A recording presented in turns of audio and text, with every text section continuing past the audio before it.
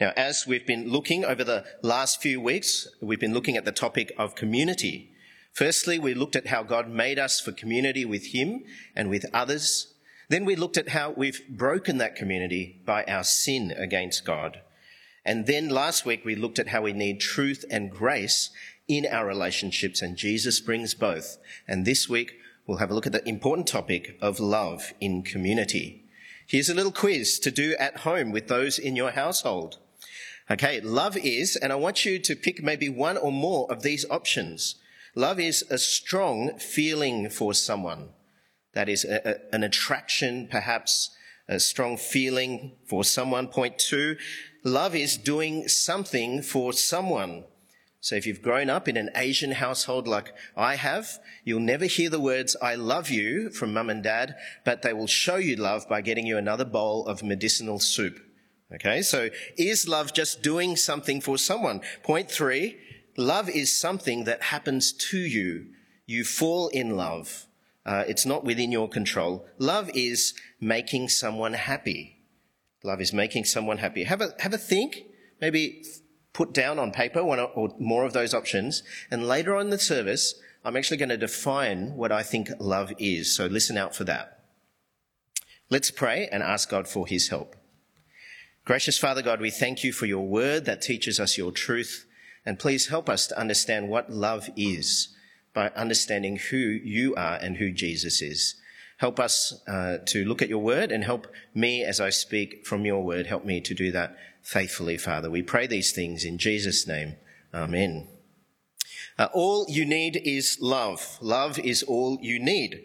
So sang the Beatles back in 1967 to the background of the Summer of Love and the background of anti-Vietnam War sentiments. It seems like such a simple, universal message. We need love. And I don't think any community would disagree with that statement. But I think there's confusion about what love is.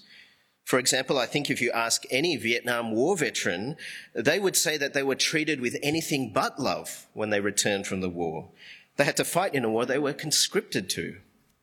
Love is a word that is thrown around so much that many would say it's obvious what love means. But I think it's the opposite.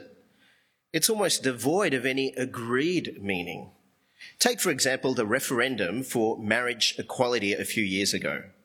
On the yes side, the slogan was a vote for love, implying that if you voted no, you were voting for a lesser reason or you're simply unloving. And the no side, I think, lost the marketing war because their slogan was, it's okay to say no. But in fact, most of the people I know who voted no voted out of love for those in their community. It raises the question, doesn't it? What is love? I think often love has come to mean unconditional affirmation in an age of social media and this desire to be validated. We feel loved when we feel validated, when people like the things in our life that we share on Facebook or Instagram. But is that love? Well, today I want to do 3 things in the talk. Firstly, from the Bible, I want to answer the question, what is love? Secondly, I want to say we need to be loved by Jesus. And then thirdly, we need to love like Jesus. Well, what is love? Baby, don't hurt me. Don't hurt me no more, according to Hathaway. What's love but a second-hand emotion? Cried Tina Turner. I want to know what love is. I want you to show me, said Foreigner.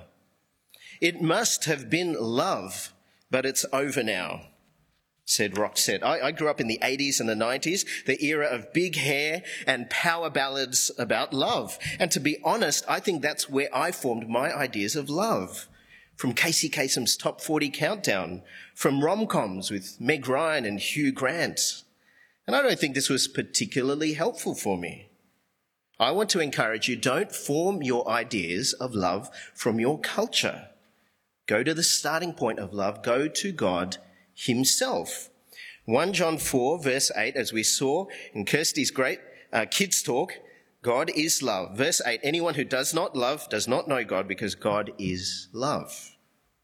The starting point for any definition of love is God. God is love.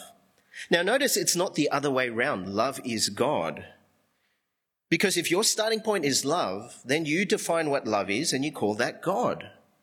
I think that's where the notion of unconditional affirmation has come to mean something like this. Love is this. This must be God. Therefore, love is God. But when you start with God, you must look at who God is to determine what love looks like. And I think one of the things we see about God is other-centered. Love is other-centered and not necessarily man-centered. Well, what do I mean by this? Love existed before God made man, before God made anything. There was love between the three persons of the Trinity. The Father loved the Son loved the Father. The Spirit pointed not to himself, but to the Son. Each person of the Trinity is committed to seeking the good of the others in the Trinity. And then from this union, the Trinity seeks to bring us into this loving koinonia fellowship. The Father, Son, and Spirit seek our good. Here's one of these verses in John's Gospel that shows us this. Chapter 17, verse 24. Father, I want those you have given me to be with me where I am, and to see my glory, the glory you've given me, because you loved me before the creation of the world. Love existed before we did. If God is love, then we would expect that image bearers of God, we would expect to reflect the richness and deepness of God's love. Love is a big subject. C.S. Lewis wrote a book called The Four Loves, looking at 4 different types of love mentioned in the New Testament: affection, friendship, romantic love, and the most important love he calls charity. And I want to focus on this particular love. The Greek word in the New Testament calls this agape. Agape is the dominant word used for love in the New Testament. It appears many times. Agape love is self-sacrificial, other-centered love. Agape looks at what is good for the other and is determined to do that good. Agape love describes how God loves us, but also how we should love God and how we should love each other. And the Bible is clear that the greatest expression of agape love is the cross of Jesus Christ. Apostle John in 1 John 4, this is how God showed his love among us. He sent his one and only Son into the world that we might live through him. This is love. Not that we loved God, but that he loved us and sent his Son as an atoning sacrifice for our sins. And here is the Apostle Paul describing how the cross of Christ is God's expression of love to unlovely and unworthy sinners, us. Romans 5, verse 7. For one will scarcely die for a righteous person, though perhaps for a good person one would dare even to die. But God shows his love for us in this, that while we were sinners, Christ died for us. The cross is the model of how a husband should love his wife. Ephesians 5, husbands, love your wives as Christ loved the church and gave himself up for her. When I prepare couples for marriage, I say to the husband, your model for loving your wife is crucifixion. I want to know what love is. I want you to show me. And God says, I did. Look at the cross and you will see how I love you. Well, we're going to look at this in more detail. Let me provide a working definition of love. Love is a determination to do what is good for the other at the cost to self. Let me say that again. Love is a determination to do what is good for the other at the cost to self.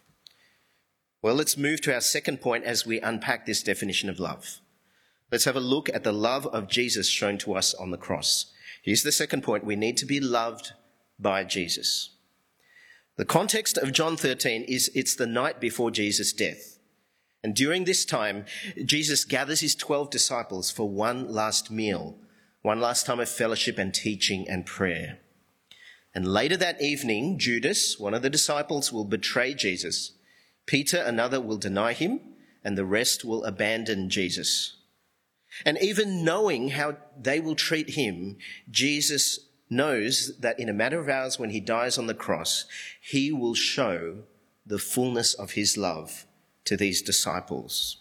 And so in the final time, before Jesus goes to do this, he's going to help them understand what the cross is all about. Verse 1. Now, before the feast of the Passover, when Jesus knew that his hour had come to depart out of this world to the Father, having loved his own who were in the world, he loved them to the end. Now, the end spoken of here is not what Jesus does next. The end refers to the cross, his death for many. But what Jesus is about to do next is helping the disciples understand the type of love that Jesus is going to show on the cross. Jesus stoops down and he washes the disciples' feet one by one. It must have been incredibly shocking and awkward. You see, foot washing was the work of a lowly servant in the house because feet in sandals were exposed to dirty, dusty, smelly roads. And foot washing was unthinkable for a rabbi, anyone in authority, let alone Jesus, whom they considered their Lord and their master. This act of love was an act of humble, other-centered service. And it would be still shocking today. Imagine the President of the United States inviting you over to the White House for dinner, and then he or she stoops down to wash your feet before dinner. And this unthinkable act of Jesus is only pointing to an even more unthinkable act of love. Listen to Paul in Philippians 2. He, Jesus, emptied himself by taking the form of a servant. Being born in the likeness of men and being found in human form, he humbled himself by becoming obedient to the point of death, even death on a cross. We're so used to hearing of people in authority abusing their power for their own advantage, often at the expense of others, whether that be luxury watches or secret deals with suppliers or scapegoating blame onto others. But the cross is the very opposite of this. It's power expressed in humility. It's love shown in service for the good of the other at the cost to self. This is the love of Jesus. Peter is uncomfortable with this love, and he expresses what everyone in the room is thinking in verse 6. He came to Simon Peter, who said to him, "Lord, do you wash my feet?" And Jesus answered him, "What I'm doing you do not understand now, but afterwards you will." Peter said to him, "You shall never wash my feet." And Jesus answered him, "If I do not wash you, you have no share with me." Again, Jesus is talking about the cross. He's saying that if you want to be accepted by God, you must be washed clean of your sin. And the only way to have your sin dealt with is through the cross of Jesus Christ. You see, the cross points to our problem. Sin is our problem. Our rejection of God is our problem. Our sin deserves God's judgment and death, eternal separation from God. But God's love meant that he sent us a saviour and a sacrifice. A saviour who could save us from sin and from death. A sacrifice who could die in our place. God's love responds to our greatest need. And our greatest need is a solution to our sin. We need the cross. Do you think love is making someone happy? Or doing what is good for them? They're not always the same thing, are they? You see, what Peter wanted from Jesus was he wanted a military king. He wanted someone for the Jews who was stronger than the Romans. He wanted power, not weakness. Peter had no room for a suffering servant king like Jesus. Peter had no room for a cross. In fact, Peter was ready to draw his sword and to fight for power. But what Jesus knew about Peter was behind that bravado was the heart of a coward. And even deeper still in that heart was the heart of a sinner. And Peter needed what Jesus gave him. Jesus looked past all that and he gave Peter a saviour on a cross who would wash him clean of his sin and forgive him of his guilt. You might pray and you might ask God for all sorts of things that you want as proof of love. But I want you to know that God loves you so much that he has already shown you a solution to your greatest need. He provided his Son, your Saviour, on a cross for your sin. Love involves a cost to self. In fact, love involves costly substitution. Jesus dies on the cross so we would not die. John 3:16. For God so loved the world that he gave his only Son, that whoever believes in him should not perish, but have eternal life. The Apostle John refers to Jesus' death as a sacrifice of atonement or a propitiation in some versions. A propitiation or a sacrifice is something that turns God's anger away from sin, away from us, and towards the sacrifice, and that is Jesus. In other words, Jesus is our substitute. One dies so that many do not need to die.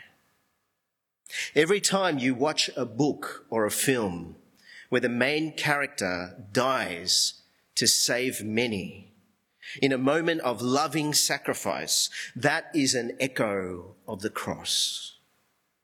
Whether this is Aslan from the Chronicles of Narnia, or the T-1000 cyborg from Terminator 2, or whether that is Tony Stark from the Avengers Endgame, great love always involves costly substitution. It is true of Jesus' love, and it is true of our love. This coming Wednesday is Remembrance Day, and you should set aside time to remember. Remember the loving sacrifice of so many who gave their lives in wars for our good. In the Shrine of Remembrance in Melbourne, on the 11th hour, on the 11th day of the 11th month, a beam of light shines on the words of a plaque in the middle of the shrine, and the words read, "Greater love hath no man." And this, of course, is taken from the Gospel of John, chapter 15, where Jesus says, "Greater love has no one than this, that someone laid down his life for his friends." And Jesus is telling his disciples to love one another and to love like him, because the greatest love is Jesus laying down his life for his friends, even his enemies. The Shrine of Remembrance, one of the most sacred places in Melbourne, at the heart of that shrine is an echo of the cross.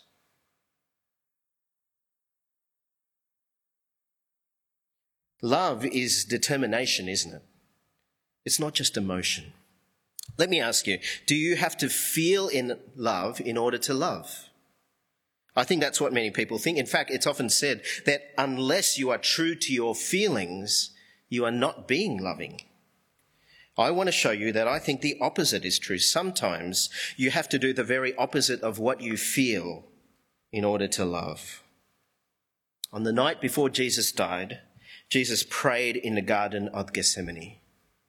He asked God that the cup of suffering might be taken away from him. In other words, Jesus didn't want to suffer the excruciating agony of the cross. Imagine experiencing the judgment for billions of sinners. Who could blame Jesus if he wanted to save the world in another way? Now, I want you to notice what Jesus was feeling. A few verses earlier in Mark 14, verse 33. And he took with him Peter and James and John and began to be deeply distressed and troubled. And he said to them, "My soul is very sorrowful, even to death." What is Jesus feeling?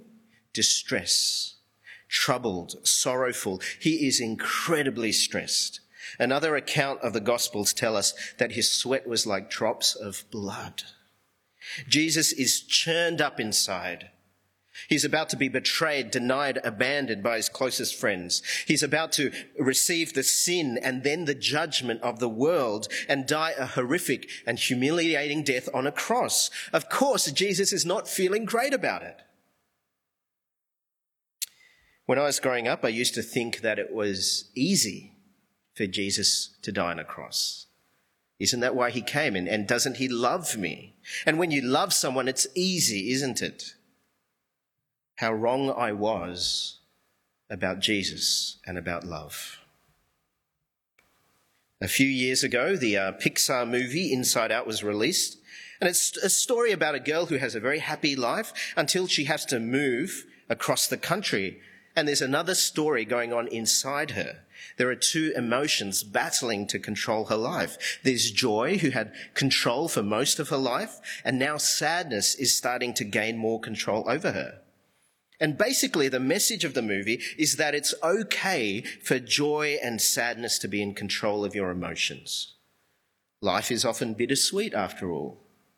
And I think the movie did at least one good thing, and that was to tell us that life isn't just about being happy. But the problem with the movie is that it affirms the message that our society holds on to, and that is you are controlled by your emotions.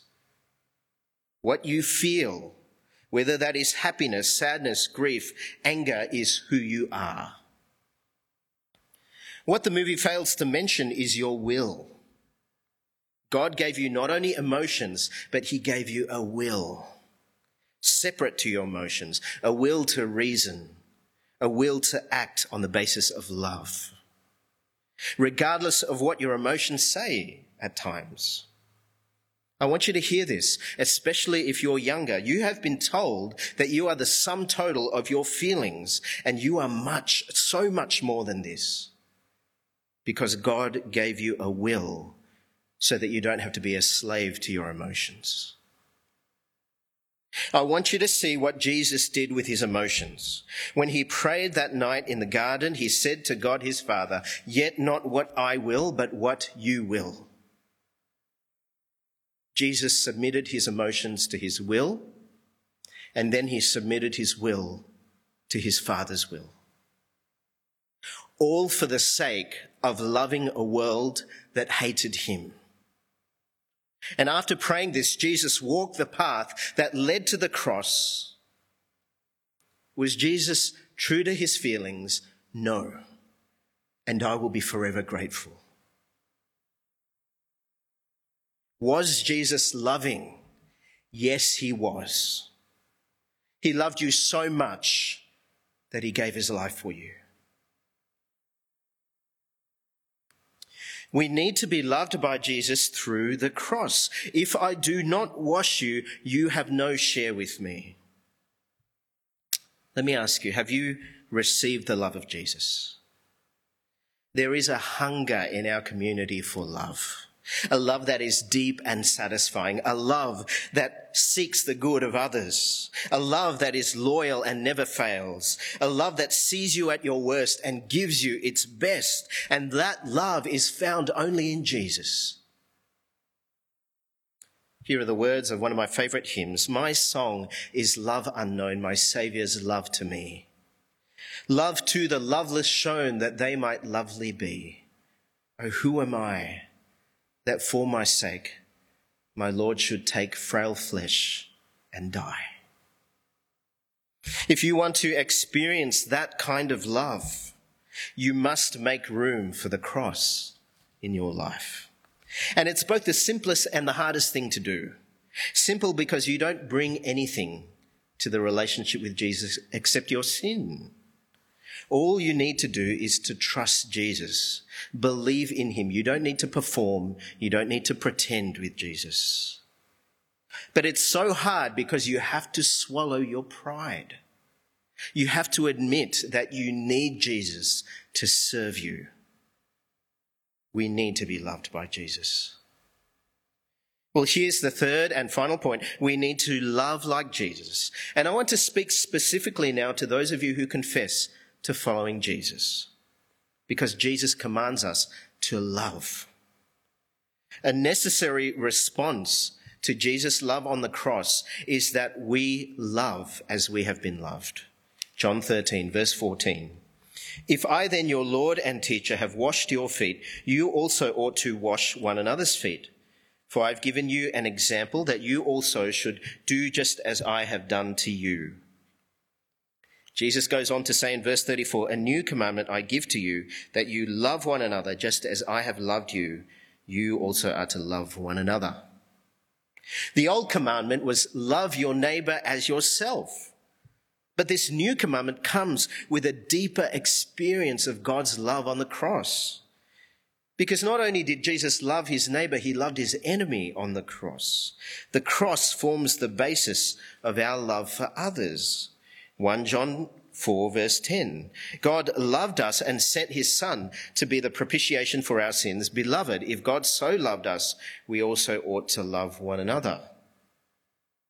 John said a few verses earlier that if we do not love like this, we show that we do not know God. Because if you truly know the love of the cross, you will want to show that same love to others. And you can even love people who are difficult to love. How do you do that? Well, if you look to the person you're loving to find the strength to love, that's going to run out, isn't it? If you look to yourself to love a difficult person, that's going to run out. But here we are to look to the cross where there is endless love, to love someone who's difficult to love. There is no room for self-centered consumerism in the gospel of Jesus. You are not a consumer of love, you are a practitioner of love. Let me give you an example. COVID-19 has brought out the best and the worst in our community. Do you remember all those months ago, one of the worst behaviours was the hoarding of toilet paper and pasta? That's a self-centered consumer attitude, isn't it? As long as me and my household are fine, who cares about anyone else? And so people were stockpiling hundreds, even thousands of rolls of toilet paper in their house. And pensioners were the most affected by this because they could not compete with people buying bulk packs of toilet paper. Now, if there were followers of Jesus amongst the stockpilers, shame on us. Shame on us. Because John says in 1 John 3 verse 16, by this we know love, that he laid down his life for us, and we also ought to lay down our lives for the brothers. But if anyone has the world's goods and sees his brother in need, yet closes his heart against him, how does God's love abide in him? Little children, let us not love in word or talk, but in deed and in truth. One of the best things I've seen during the pandemic is seeing your generosity, my brothers and sisters in Christ. We established a hardship fund this year for people in very difficult circumstances because of this pandemic. People who've lost their jobs or could not get, or whose visas meant that they could not get JobKeeper. And over this year, a significant amount of money has been given to the hardship fund. Just last month alone, you responded to the call for more funds and $14,000 was given. And more than half of the total amount of funds has already been distributed to people in need to help with rent, groceries and utilities. The same can be said for the way that you've responded to the food bank for the international students at La Trobe Uni. This is love. But it's not just loving by giving money or food. It's also loving like Christ by giving your time. We were so encouraged last month to hear from one of our deacons who has spent much of this year visiting families in the hardest situations, helping them to access the hardship fund. But what got me was how she would grieve with these families, at times just sitting on the floor in sadness, praying for, pointing them towards Jesus. That is loving like Jesus. Like the cross, not just with words, but with actions and truth. Loving like Jesus means obeying Jesus. Jesus loved God his Father and he obeyed him. If we are to love like Jesus, we too will obey Jesus' commands. Jesus said this in John 15, "If you keep my commands, you will remain in my love." And normally we think love is the freedom to pursue what we want, to insist on our rights. I don't have to wear a mask. I don't have to do this or that. But in fact, love is about obedience to Jesus and doing what is good for the other. If you want to experience life to the full, then trusting and obeying Jesus is a priority. About money, about speech, about the way we conduct ourselves in relationships, we need to obey Jesus. Loving like Jesus means being quick to listen and slow to speak. Jesus had a distinct advantage because he knew what was in a man's heart. You and I don't, so we need to learn how to listen. And most of us, I think, are good at talking and not listening, but we need to be quick to listen and slow to speak. In fact, some of us are good at interrupting others, and that's not loving, is it? Often we have so much to say, but just because we're a good talker doesn't mean we're a good listener. Active listening, I think, is what I call informing your love. How can you love someone unless you understand them? And how can you understand them unless you listen to them? Then your love can be shaped towards them. Learn how to listen by asking questions. Learn how to listen to those answers so that you can ask more questions and so you can listen to more. And it's not a technique. It's driven by a heart of love. When I listen to people in conversations, I'm also saying short and quiet prayers to God to help me understand. I'm also praying and asking God to show me Bible passages that I might, once they're finished sharing, that I might share with them for their good. But if I'm too busy thinking of what I want to say to get it off my chest, well, all those opportunities to love are lost. And many years ago, one of my ministry mentors taught me that one of the most loving things you can do for someone else is to let them be heard. Well, loving like Jesus means forgiving as Jesus forgave us.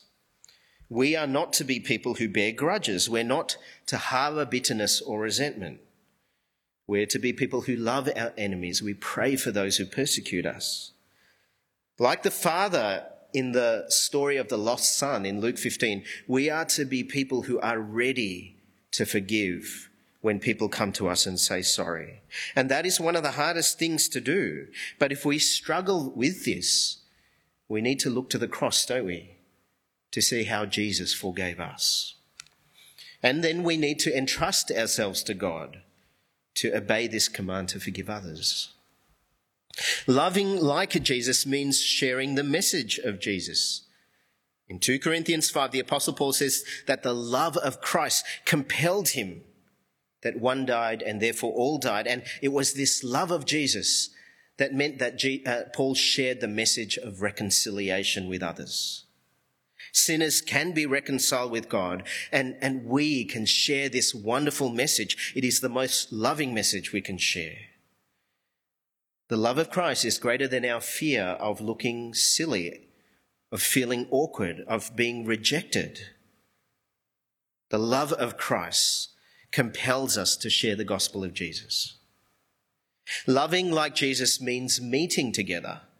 Hebrews 10, verse 24, and let us consider how to stir up one another to love and good works, not neglecting to meet together, as is the habit of some, but encouraging one another, and all the more as you see the day drawing near.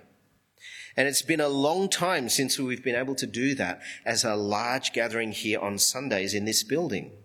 And we're still waiting for permission to do that, even today. We're waiting to hear the responses of this new press conference. But with the easing of restrictions to gather outdoors and in houses, can I encourage you to not give up meeting? Last weekend, our family were able to catch up with another family after the service on Sunday in Bundoora Park. And on Tuesday, on Cup Day, we were able to meet another household.